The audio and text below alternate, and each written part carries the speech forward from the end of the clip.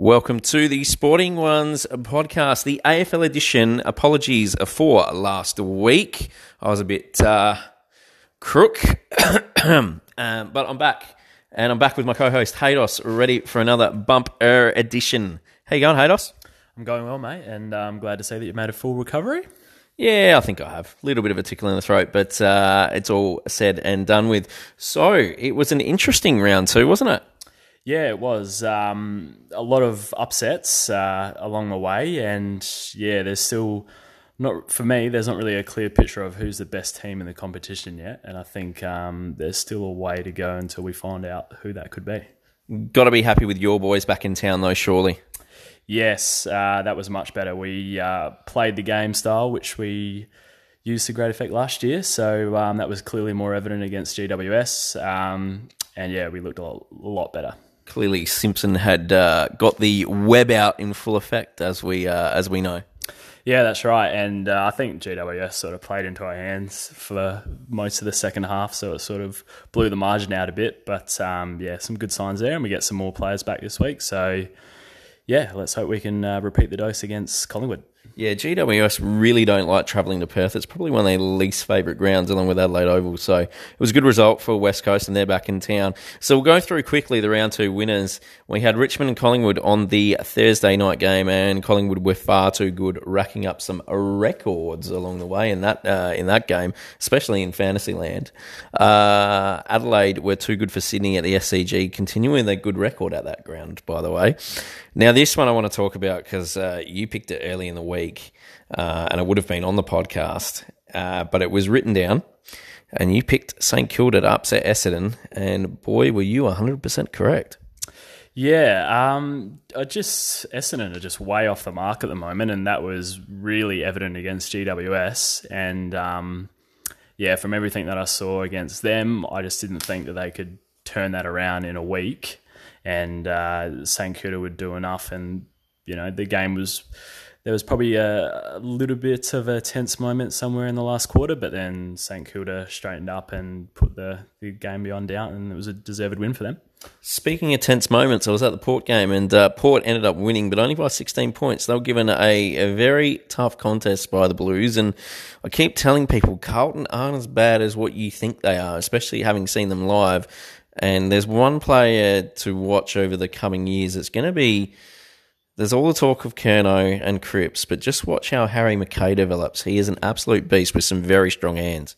Yeah, he's really coming along now. I think Curnow definitely got the jump on him. He's probably maybe a season or two in the system longer than him, but yeah, he's definitely starting to put it all together. And you're right, as soon as he can play a fully consistent four-quarter game, then yeah, that forward line is going to be pretty daunting. Yeah, it looks like it's growing. So I don't think they're too far away from breaking this 100-point barrier that they've got. And once they do, I think it could be a watershed moment for the Blues, and they could just kick on from there.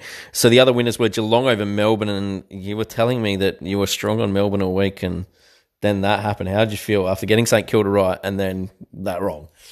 Yeah, it hurt. I mean, the score line made it look really bad, but if you look at the stats and you watch the game, there were moments there where if Melbourne had have taken their opportunities and kicked the goals, it could have been different. I mean, I think the third quarter they kicked something like 4 points in a row, had all the play, and then Geelong went into their forward 57 times and kicked 6 goals. And, you know, sometimes the margins just blow out after quarters like that. So yeah, it was disappointing, but not fully without merit. Something like 125-point turnaround from the elimination final last year, which puts it into context. West Coast, as we said, were back in the winner's circle with a great win over GWS. In fact, they blew that out of the water after quarter time. Just looking at the scores. Brisbane, I think we both picked that as an upset last week, beating the Roos, although I don't know how much of an upset it really is. Yeah, I was really worried after watching that first quarter because North Melbourne were really well set up in the game, and it just didn't look like Brisbane had any avenues out of defence and into their forward 50. And then up steps Oscar McInerney, who has a great second and third quarter, takes a few huge marks, kicks a few good goals, and then a lot of the work was done in the middle too, which Brad Scott touched on after the game, and the importance of the centre clearance work, which is something that North Melbourne are normally very good at. But Brisbane found a way to overpower them, and then that's where they got their ascendancy from. Yeah, no, exactly. And Brisbane looked really, really good, especially the delivery into the forward line is very good. But there's one player that a certain side misses that they've gained, and when Brisbane have him in their forward line, they're always a chance because he just brings so much forward pressure. He's so dangerous and he's so quick, and that's Charlie Cameron. If he's not one of the best top 5 small forwards in the game, I'd be very surprised, because he has not only the ability to keep the ball in the forward line, but also hurt you on the scoreboard as well. So he plays 2 ways.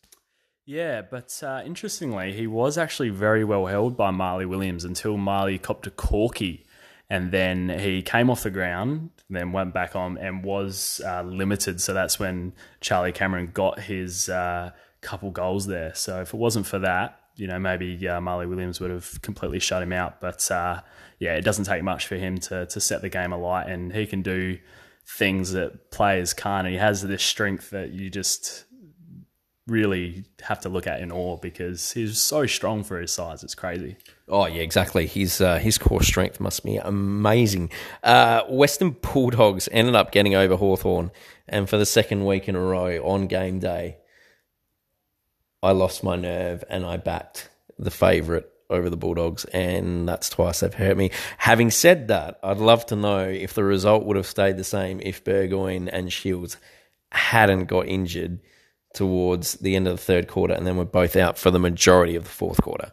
Yeah, that's right. And also the 6-6-6 rule, that's what really helped Western Bulldogs too, because Hawthorn weren't able to put an extra in defence and stem that tide, stop their momentum. So that's an example of how it can change, and maybe the injuries that do happen to players, it's always been a factor, but maybe now it will be even more of a factor because they can't ever stop that momentum, which is a trend that has been across in just about every game I've seen. Yeah, exactly. And then that adds another element because James Sicily just decides to have brain fades whenever things go tough. He was stiff. He was very stiff. And we'll come to that because another player who was very stiff was, I was at the game, was Scott Lycett. I could not understand why there was a free kick on the wing paid against him for the slightest of touches. I don't even reckon Mohamed Salah would have gone down in the box with that amount of touch. Yeah, and that's a big call. Another one too, Zach Jones from Friday night against the Crows was just the softest tummy tap ever. Got given a free kick against, and yeah, a lot of people were just scratching their heads. It's like, is this what it's coming to? Which is sad in a way, but hopefully somewhere between the overcorrection and then maybe another overcorrection from that, we can get a middle ground and make everyone happy. Or we could just call it another sport and call contact every time there's contact. How about that? Yeah, I don't know about that. It's getting that way. The last game of the round also was probably the most exciting, which we probably didn't think. Fremantle and Gold Coast, and Fremantle were up for the majority of the final quarter, but probably the better side for that whole game was Gold Coast, and the scoreboard suggests that. And they ended up getting over the line and getting their first win of the season, which I think is massive for their confidence and for their ability to grow as a side under Stuart Dew.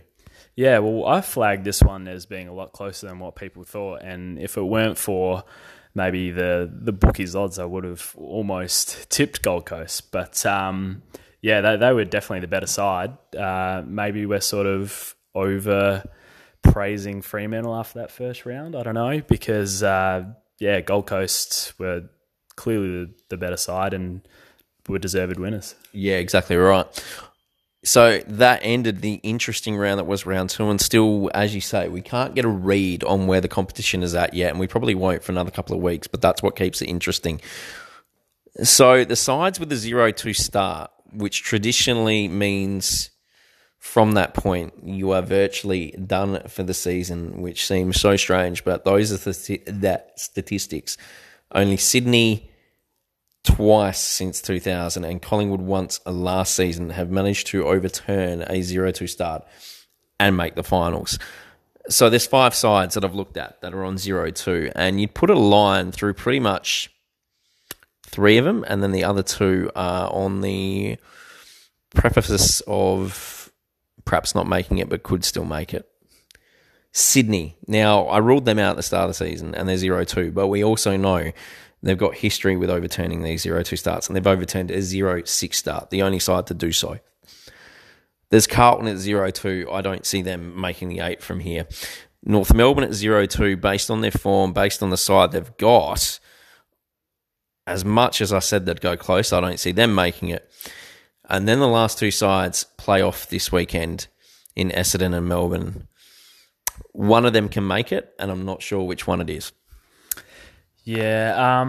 Also, Sydney Carlton face off as well. So there's Yes, I failed to mention that. two teams that will be 0-3, owing to no draws. But look, I think we're going to have to reevaluate Essendon because they're so far off the boil. It's not even funny. And there's been signs from Melbourne that they can turn their season around, and I think they will do against Essendon. But yeah, Essendon, they've got a lot of work to do. They did sort of have a similar start last year. I know they were in a really bad position and then came home. What was it? 2-6, I think they were after round 8, and lost to another side on that list in Carlton, which pretty much ruined their season. Yeah, and then we know what happened after that. They came with a freight train and then nearly made the finals. So it is still possible, and they have strengthened their list from last year. And then, Danaher could even still get fit and make an impact. But yeah, they've got a long way to go, and I can't see it getting any better for them at the moment. If they're 2-5 or 2-6 again, does that spell curtains for an ex-premiership coach of yours? Well, probably. I mean, I think he's still contracted until the end of next season. So clubs aren't in the business of cutting coaches short when they're going to be paid out something like $1 million, which is just bad business for them. So, but then you also have the potential. The more you keep on losing, and I've noticed this from the World Game, the more you keep on losing, the potential you have to lose those sponsors and money anyway. So therefore, it's better to bite the bullet, pay out the money, say you made a mistake, move on, and get a new coach in. But do you think that Woosha is a bad coach? I don't think he's a bad coach, but at the end of the day, as we've seen with other clubs, you make that move and sometimes it's for the best. Sometimes it's just the collective of the coach, the players, the staff, everything. Now, bearing in mind, he's already removed Mark Neild, and that was supposedly the problem last year. And then now they're having a similar start with looks like a similar fitness base. So was it really Mark Neild, or is there something more sinister going on? Yeah, well, potentially. I think it's hard to sort of put a line through them because they did show such great signs at the end of last year.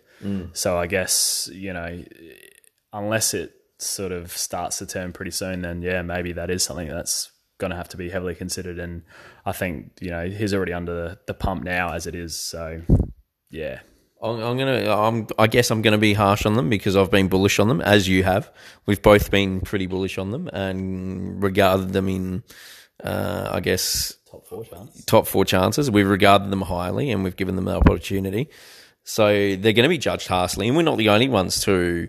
A lot of the experts are asking the same question. Jonathan Brown and Gary Lyon almost came to blows on AFL 360. Well, okay, that's a bit dramatic, but they did have some quite feisty conversation after round one, and I can imagine that there's more than Jonathan Brown and Gary Lyon questioning them. So they have to stand up this week. There's no two ways about it. So there was a few upsets, as we alluded to. The Bulldogs, the Crows, Gold Coast and St Kilda were probably your upsets, which we pretty much nailed. Well, I nailed two of them but changed on one of them, and you nailed two of them as well, and we could have nailed a third had we had more confidence in the Gold Coast. Injuries were another big talking point, and the first one I want to get off the rank was Thursday night. Collingwood went into the game and found out that one of their fullbacks, who was on the comeback trail, had done his ACL again at 32, 33. I think Lyndon done his. For me, it's pretty much career over, which is quite sad because he was making a solid comeback. And he is one of the, I guess, larrikins, likeable, love them, hate them type of players. Bit of a cult figure.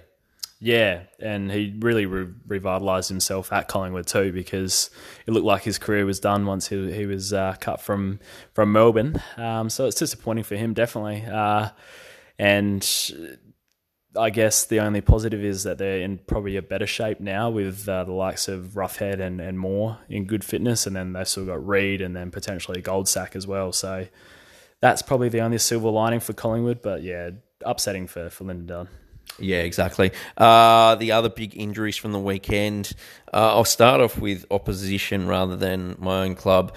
Stephen May, first game back and does his groin, so you'd think that's going to rule him out for about 3 to 4 weeks. And again, with Lever still being out, it does leave them short at the back and inexperienced, which perhaps Essendon could exploit this week. Bad news for him, especially making the move from the Gold Coast. He would have wanted to start out with a blaze of glory, and that hasn't happened so far. Yeah, disappointing. So yeah, we're yet to see the best of him at Melbourne, but after a bit of rehab, and then maybe with Lever coming back and a few other modifications, then he can sort of hit his straps again. Yeah, and then there was I'm not going to say tragic, but the shattering injury to Jack Watts, who broke his fibula and also dislocated his right ankle. So he broke his leg pretty much in a tackle from Dale Thomas, which was unfortunate. He was starting to show signs that he could become a good defensive player. He did read the game really, really well. But he's probably going to sit the season out now, I would say. And Carl Amon did his knee in the first quarter for Port Adelaide as well. And done his medial, so he's 5 to 6 weeks. So that robs him of a bit of run, and he had a good start as well. So there was talk Hartlett would be back this week, but he's had a bit of a setback, I think, so he won't be back. But Ollie Wines will return for one of them, you would think. Yeah. And, disappointing for Jack Watts. Obviously, he was starting to find himself at AFL level, and then, he's had something else thrown at him. Some of it has been his own fault, obviously, in off seasons. But yeah, I think he's going to have a lot of support around him, and he has shown a lot of mental toughness, really, to get through the other side. So, he can do it, and hopefully there's no complications. It is really tricky with leg and feet and ankles, just because, you're standing on them, there's not much blood flow, et cetera, et cetera. So hopefully he can get back. I think they're optimistic that he might be able to, but it's going to be a tough road ahead, but we think he can do it. Yeah, he can do it. But whether he gets back this season or next is probably the determining factor. And given that Charlie Dixon's had a similar injury and is still struggling to return and there's an unknown date, you'd have to think he's ruled out for the season, which leads us into probably the 2 biggest injuries of the weekend and probably the biggest one. And it'll lead us into a bit of an AFLW spin. Erin Phillips and Chloe Shear both going down with... It's just been terrible injury this year, ACLs again. And you could hear the collective groan from the record 53,034 crowd at Adelaide Oval. As soon as she went down, it was pretty much like a funeral. But, everyone gave her a standing ovation, and she'd done enough to still win the medal. But you'd have to think it's 12 months. She's got her 3rd child on the way. She's just won all the awards that you could win in the AFLW, including polling 19 votes out of 21 across the competition. Does she come back? That's the... And I know how driven she is, but having done anything, 1, 2 premierships, 2 awards, 2 alphas, does she come back? Yeah, well, that's the great unknown, and there's obviously lots of different factors that go into it. Obviously, her personal life as well as professional. So, yeah, it's anyone's guess. It was very upsetting for her because she's basically the face of AFL women's, absolutely dominant, such a lovely girl. So, very disappointing for her, and the same could be said for Chloe Shear too. 19-year-old, but already on her 2nd ACL, so that doesn't bode well. And some people just have that sort of luck, don't they? Which is unfortunate. And she'd just taken, I saw probably one of the best marks I've seen in AFLW. She took an absolute hanger about a couple of minutes before, so she would have been on such a high. Yeah. And then next minute, your knees giving way and you're done an ACL. But it was an absolutely terrific advertisement for the women's game, and that's the best advertisement you can have. 53,000 people there, a good grand final to watch on the eye, almost probably better than watching Gold Coast Freo, to be honest. But yeah, it just ended with that. It really was like a funeral, and you could just hear the collective groans of everyone. And for me, having watched Chris Judd do his ACL I reckon it was against Adelaide, it felt like a Chris Judd moment where I thought, I don't know whether we'll see like Aaron Phillips again type thing. Yeah, no, not a bad point. Yeah, it's hard. It's really hard to say. Obviously, I think, she does have great determination, and from everything that the people around her say, that she's definitely got it in her to recover and get back to her best. So. Yeah. Moving on from that, though, Adelaide thoroughly deserved the win and were 45-point winners over Carlton, 64 to, I think, 18, 19. I think it was 19. Well, they were the best team all year. Clearly, they smashed basically everyone they played. By an absolute mile. So professional. And their skills, they were very, very clean. They had Danielle Ponta, who's Cyril Rioli's cousin. She was very good up forward. Stevie Lee Thompson was very good coming from Darwin. Chelsea Randall, you can reel them off. Ebony Marinoff, Angela Foley, Jess Foley, who's come from basketball, given 10 days to learn the ruck trade, and was probably one of the best ruck women in the comp. It's going to be interesting next year. I don't know whether they're moving too quickly on AFLW, because there's another 4 clubs, including West Coast, are coming into the fray, so there will be a Western Derby. But if they're going to have, 12, 14 teams, they have to increase the competition. You can't have 7 rounds with that many teams. They have to either start it earlier or run it with the men's games as curtain raisers. Yeah, well, I think the crowd at the grand final speaks volumes for how it's being received nationwide. So, yeah, I think they'll definitely expanding the competition is definitely going to be on their agenda, and it won't be too long before there's probably every AFL team with a women's team. Yeah, I don't think that's too far away, but the only concern is that they're going to basically take away from perhaps the talent pool, and there won't be, I guess, the same level that we're at now, or that we're getting to. But that will take time. All right, let's move on into round two. We're already up to round 3. It's flying by. And Thursday night, we've got a titanic clash at the Adelaide Oval. It's Adelaide versus Geelong, both at $1.90. Absolute even Stevens. I'm not sure if I agree, because there's one huge out for Adelaide, and he's a constant of their lineup. And I think it's going to unsettle them and disrupt them, even though Geelong are coming off a 5-day break, and normally I would not pick a side on a 5-day break.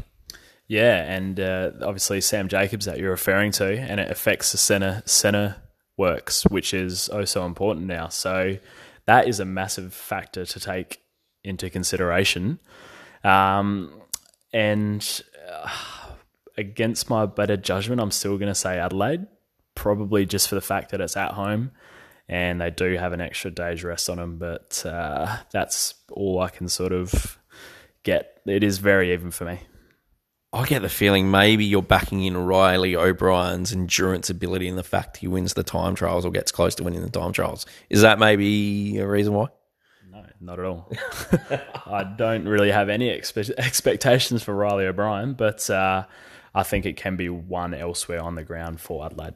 If they were playing another side with a quality ruckman, say Collingwood or Melbourne, would you then change your mind? Well, you'd think so, but at the same time, we've only seen Sauce Jacobs. I haven't seen any work of Riley O'Brien, so I don't even know what he brings to the table. All I know is that he does well at Sanford level and has always been pushed, knocking on the door, but just, Sauce is, as you said, a mainstay. So it's hard to know what he brings to the table. So he gets this opportunity, and maybe it could be a look to the future for Adelaide if things go well. He's a fair size. He's a fair size of a lad, so he should do fairly well. But Stanley will definitely have a bit more athleticism over him, I'd probably say. All right, we're going to disagree on this one. I'm going to go Geelong. You're going to go Adelaide. So that takes us even into a match with more on the line on Friday night at the MCG. Melbourne versus Essendon. I'm a bit surprised at the odds on this one, but Melbourne $1.44, Essendon $2.75.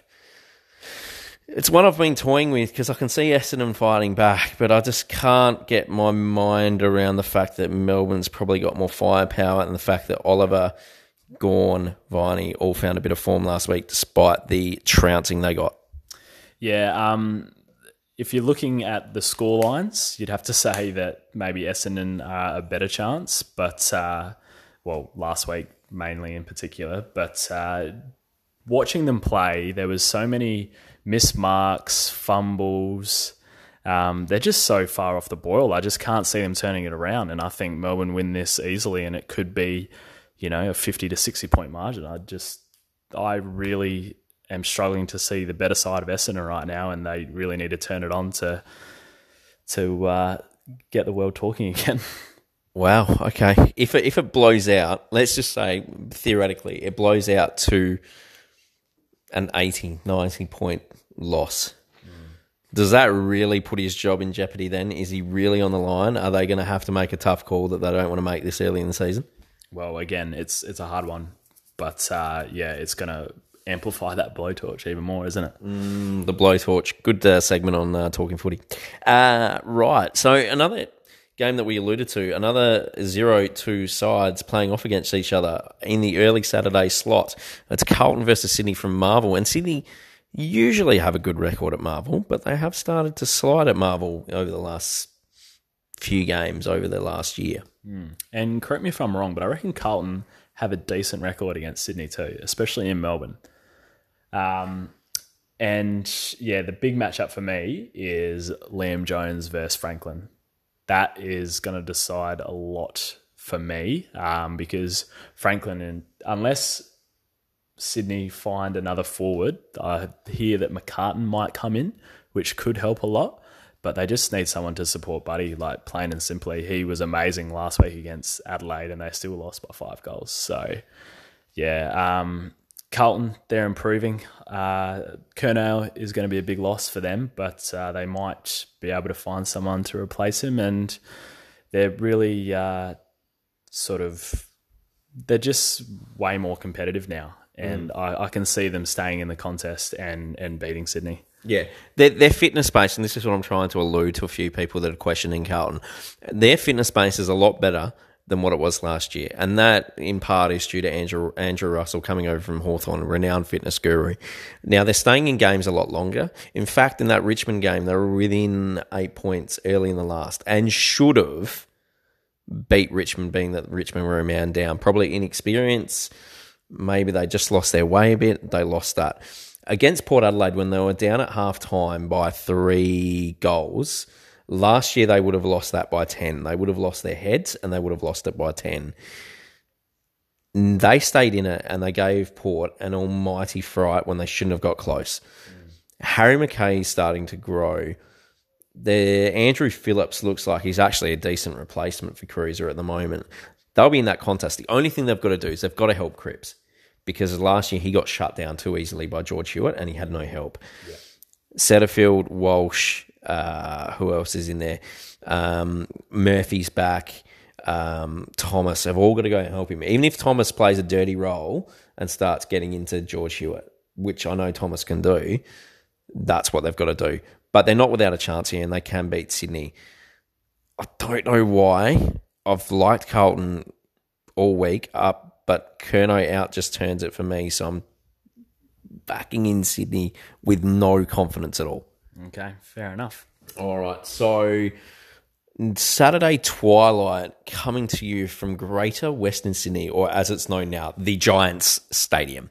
GWS are $1. It's a graveyard, isn't it? Yeah, pretty much. GWS is $1.60. Richmond are out to $2.32, and probably reflective of who they have out in. Now Rewalt's gone, Rance is out, Hooley's still not back. They're at 6s and 7s with their structures. This is Damien Hardwick-like side, and we haven't seen it for a couple of years, but it's exposed them a bit. It's left them vulnerable, and you can see it. And not only that, their most influential player, Dustin Martin, is well off the pace, and he doesn't look like finding form at all. So, no no Rewalt. They're huge losses, and I just can't see them replacing them. No, neither can I. And the problem with Martin, and I just wonder, he alluded to the fact he had depression last season, and we knew something was up with him, and obviously we now know what that was. It makes me wonder whether he's actually lost the passion for the game, which can happen with some of these players.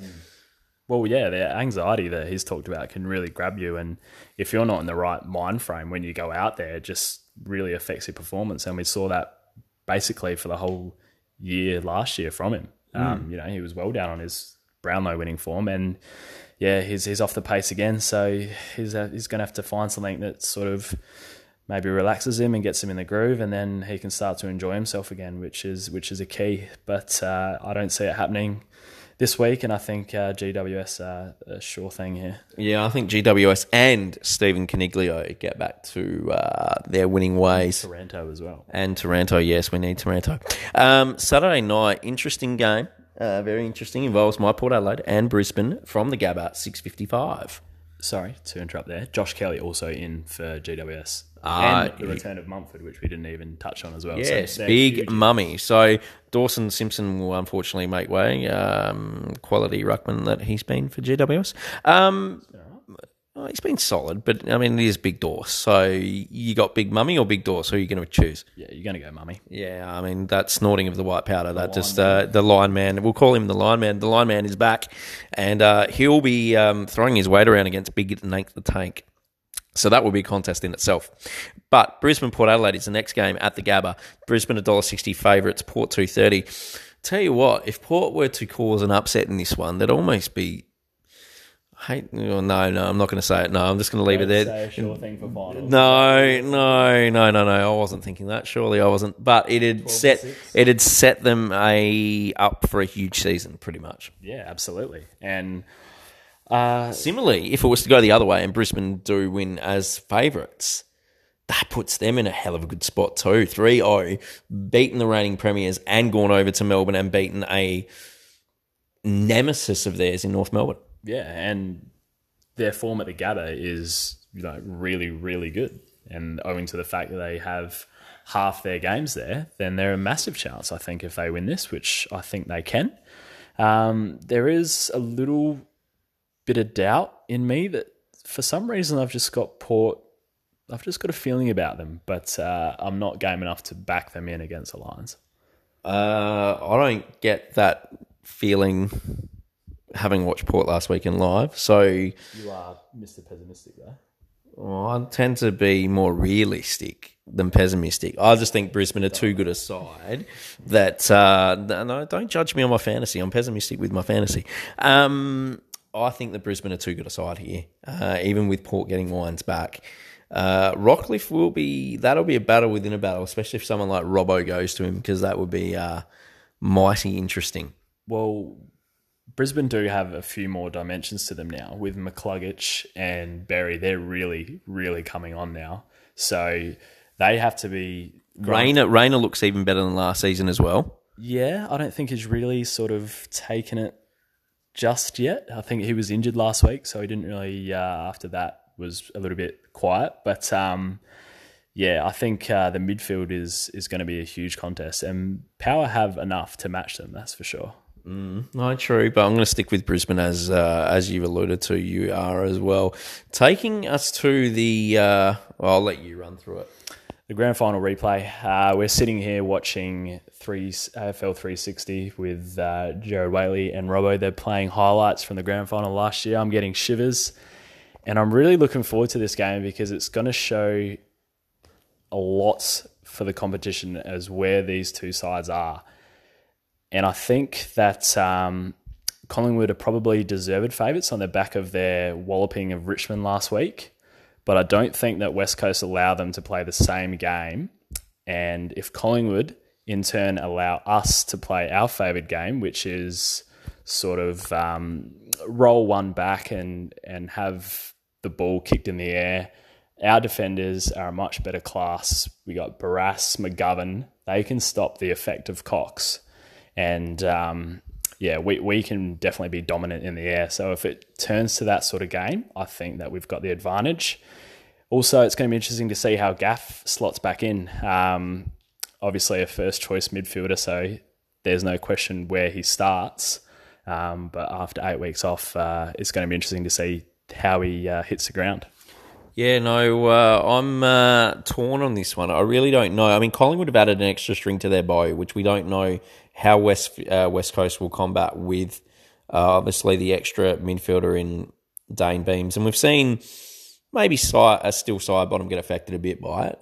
His numbers are a bit down. But, it's going to be interesting. And can Grundy take control of this match now up against a different ruckman in Hickey, because Lysett really nullified him in that grand final, and that went a huge way to West Coast winning the grand final. Yeah. And the question is, who does Hutchings go to? Does he go to Sidebottom, or does he maybe go to Treloar, who's had such a great start to the year? Well, it's a matter of whether does Simpson think that Treloar's disposals hurt enough, perhaps a bit in the same light that Lockie Neal gets seen in, and who else gets seen in that light where the disposal doesn't really... Tom Mitchell, the pig's out. So Rockcliffe as well, maybe in years past. Yeah, Rockcliffe in years past. If I was Hutchings, who do I go to? That's an interesting point. Well, he has form against Sidebottom, so that's something that they'll take into consider. But I reckon even last week he spent time on Caniglio first and foremost, but he also spent a bit of time on Whitfield. So he is a bit of a horses for courses, and I reckon he can match it with anyone that he goes to. So it could be a matter of we'll see who's hurting us the most and just send him to blanket them for the rest of the game. If you've got Collingwood midfielders in your fantasy side, just beware, because your numbers could be down this week because the Hutchings tag wears very hard, and I know that from Stephen Caniglio. And also, West Coast really responded in the midfield last week against GWS because they were soundly beaten by Brisbane, and I think a lot of that was put on the midfielders, and they really nullified GWS around the contest, around the ground. So if they come with that same sort of mindset, it's just going to be a completely different game to how Collingwood had it against Richmond, and it's going to be a pretty close one. Now, there's a return of Gaff, but there's also the potential return of a genuine small forward who did play off in the grand final in Cripps, and he could be a crucial return. Now, I know in my own mind, I was thinking if Cox was out, then I definitely had ruled Collingwood from winning, but if he was in, then I was picking him. So then I was picking Collingwood with no real confidence, just perhaps for the Grundy effect and him finding form last week and the unknown quantity of Tom Hickey, although Tom Hickey was very good last week. I'm just leaning towards Collingwood slightly, just maybe on that grand final revenge, perhaps, even though they say that's never a factor. I always think it is. Just leaning towards Collingwood for that fact. I know where you're heading. I know that you'll be picking West Coast in this one. I am, but I wouldn't say that I have the utmost confidence that we'll win. Yes, we showed great signs against GWS last week, but if we can put that performance together, I think that we can win and cover them. But, if Collingwood do get on top of us and we're not able to stem their momentum, then it could be an issue. Yeah. Now, what's the opposite of Super Sunday?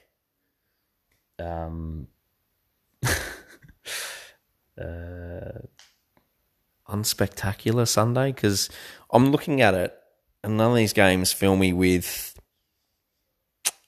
I don't know, that I really want to spend hours of my life watching it. I think these games will be close. I don't know. Western Bulldogs Gold Coast is the first one. It's early Sunday, but not real early. Not your traditional 12:40 time slot. It's 1:50 p.m. and it's at Marvel Stadium. Western Bulldogs short favourites given their form on $1.18 and Gold Coast $4.75. For mine, the Bulldogs midfield wins this. If they come to town, they will win it, and they'll win it quite comfortably, I think, by at least 5 goals or more. McRae looks like he's found a bit of form. Lockie Hunt is in that 2016 form. Libber's back, and he's made a massive impact to that midfield. Just strong around the contest. Mitch Wallace, Bontempelli looks like the one who's starting to really tear it apart again. Bont, yeah. I agree. I think the Bulldogs win this, but gee, Gold Coast are plucky, and all it takes is a bit of confidence in these young players, which they're getting now, and they can definitely match it with Gold Coast around the ground. So yeah, I don't think it's going to be all Bulldogs' way. I think this one will be close, but you've probably just got to go with the Bulldogs. Yeah, I'm going Bulldogs five goals plus. I'm bullish on them, and I'm actually going to back them in this week and not change my mind, which could be a factor as to why Gold Coast could win, as I might be a Western Bulldogs jinx. The middle Sunday game, the one that's on Channel 7, the main one, is Hawthorn North Melbourne. Now, at the start of the season, I might have been more excited about this, but just given recent weeks, the way North Melbourne have played, the way Hawthorn have played, I'm not that thrilled by it. And Hawthorn, in terms of the odds, though, I think it might be closer than what you think. I think you're right on the money with this one. Hawthorn $1.50, North Melbourne $2.55. But with the injuries to Burgoyne and Shields, it means they're going to be bringing in a few probably players we haven't heard of before, given that Daniel Howe's still getting up to fitness. Wingard could be right to go, so he might be one name that comes in. Yeah. But then it's the other players that they might be struggling with, and they might just not have the depth that they've had in previous years. Yeah, I agree with that. The depth is definitely going to be tested. So far, Cousins and Warple have really stepped up to the plate. But, what's after that, we don't know. We haven't seen it, obviously, so we could be surprised.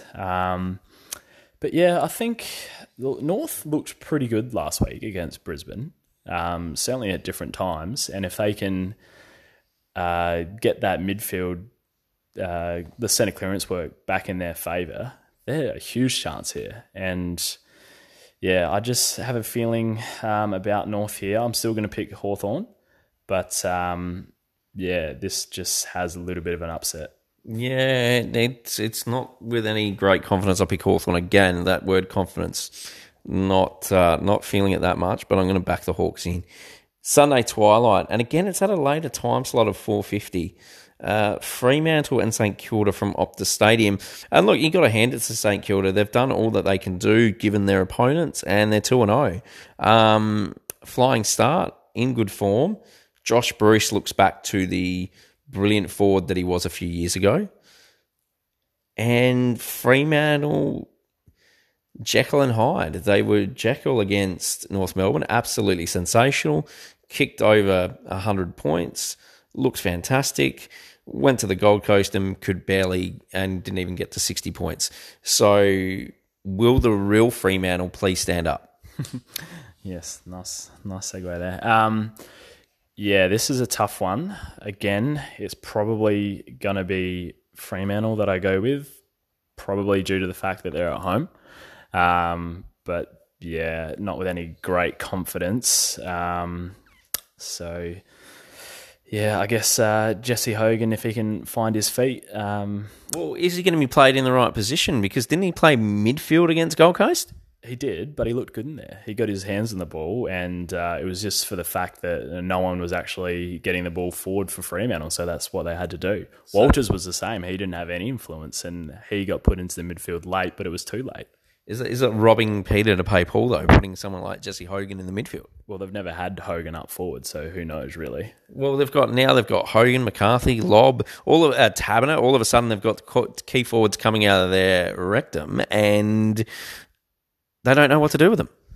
Well, I don't know about that. I just think it was a fact that they couldn't get the ball forward, so they just had to put Hogan in the middle and hope that he could sort of change the game, which he did to an extent. He got his hands on it and looked pretty good. So that's something that they're probably going to be using, as you said, with all these tool targets. If it's not getting down there, they'll just put Hogan in the middle. And is Sean Darcy good enough for long enough? Yeah, I'm not too sure about that. Yeah, that's an interesting one. Now, the other question I've got is, what's your thoughts on Fife as a two-way player because this has been levelled midweek, I saw, as a huge criticism of him. Yeah, it has, and we know Fife for all his attacking exploits, so maybe it is with some sort of merit. Actually, I reckon, I can't remember who it was, but I reckon it's got some real merit in it that he is very much a one-way runner. Well, it was Paul Roos and Mick Morehouse who labelled him that way. They Yeah. said deplorable even, which is... it's hard to imagine with the player of Fife's capabilities that he could be that bad, but maybe something to keep an eye on. I think he will respond, though. He knows how to extrapolate the pill, but I don't know that he knows how to defend his opponent if his opponent gets off the chain. So, interesting to see how he goes responding to that criticism. So, the gold medal match I've got as the grand final rematch, Collingwood West Coast, no-brainer. The silver medal match, which I think will be an absolute cracker tomorrow night, will be Adelaide Geelong. And the bronze medal match I've got as Melbourne and Essendon because they are the teams under the most amount of heat. So that's interesting. All right, let's have a look at our locks. I've got GWS and Western Bulldogs as the locks for this week. Who have you got? Well, controversially, I've got the Ds just because I think Essendon are that bad at the moment. Huge call. And, for a team that's 0-2 and just got done by 80 points, we'll see how that looks by the end of Friday night. And GWS, the other one. Yeah. Upsets. I've got, contrary to your lock, I've got Essendon as an upset, and I've also got St Kilda as a potential upset in the last game. Who have you got? Well, I've got the Eagles, of course, and also another one that we talked about, Carlton, to beat Sydney. Best value, I've got Carlton at 260, and I've also got West Coast. So I've got them as my best value. Looking at the teams available, who have you got as your best value picks? Well, I reckon St Kilda for 280. That's pretty good value for me. And, maybe Gold Coast as well at 475. Oh, extreme roughy. Yeah, well, it is value, that's for sure. All right, so running through our tips, we've got, I've gone the Cats, the Demons. I changed my mind. I'd originally wrote Carlton, but we've got Sydney, GWS, the Lions, the Pies, the Bulldogs, the Hawks, and Fremantle. Haydos, you have... The Crows, Demons, Carlton, GWS, Lions, Eagles, Bulldogs, Hawks, and Freo. Holy moly, that's almost similar. Well, we'll see. We're both on 10, so there might only be one difference this week. Oh, actually, there's two differences, so we'll see if they come off. And I just noticed on AFL 360 that Melbourne have introduced a huge initiative for Friday night's match where they are putting up mean tweets and abuse towards AFL clubs and AFL players, and they're going to rip that banner apart and donate, I think, proceedings from that to the Reach Foundation, Jim Stein's foundation, which is all about youth and developing youth. So that's a very interesting initiative from Melbourne, and I think it's very good as 1 in 5 suffer from cyberbullying. Yeah, and you actually see that in American talk shows. I've seen it on the Jimmy Fallon show there. They just have the NBA players at the one that I saw, and they read out the mean tweets and do their little response. And yeah, it's just stick it to the internet trolls because there's a lot out there. And, you know, it affects players. They're humans just like us. So yeah, if we would have copped the same treatment, we'd be feeling the same way. And yeah, hopefully the players can handle it, and this is just a stand against it. Yeah, I think it's a huge stand, especially also given the racism issues we've seen against one of your own in Liam Ryan. So, yeah, let's stamp this racism and also this cyber abuse out, and like Melbourne are going to do, rip the abuse apart. All right, quick fantasy run through. Big movers. Last week it was Adam Treloar with a huge 152 on the Thursday night. Lockie Neal got 146. Jack Crisp 142. Travis Boak 138. The Danger Man, I think he's back, 134. And Lockie Whitfield 133. Your huge rookies, Constable, who was sitting comfortably on my bench with 106. That really stung. Willem Drew, another 90, 94. And I didn't see this one coming, but Xavier Dersma, 102, and Jordan Clark got 70 as well. The rookies... 13 at half-time. Yeah, I was worried when I saw him on 5 and it was halfway through the second quarter. I thought, what the hell have I done? But he proved me wrong, and thank you to Tommy Hawkins for providing an extra 9 points. Yes, that was handy. And if you haven't got them, you have to look at, fixing up your rookies if you've got rookies that aren't playing or you've got rookies that are quite low in how they're scoring. And you've also got to look at getting in those that are, scoring well on a week-to-week basis, which is hard to do at the start of the season, and that's why we've got misfiring premiums. You've gone with them, you're thinking they're a safe option, and they're just not performing.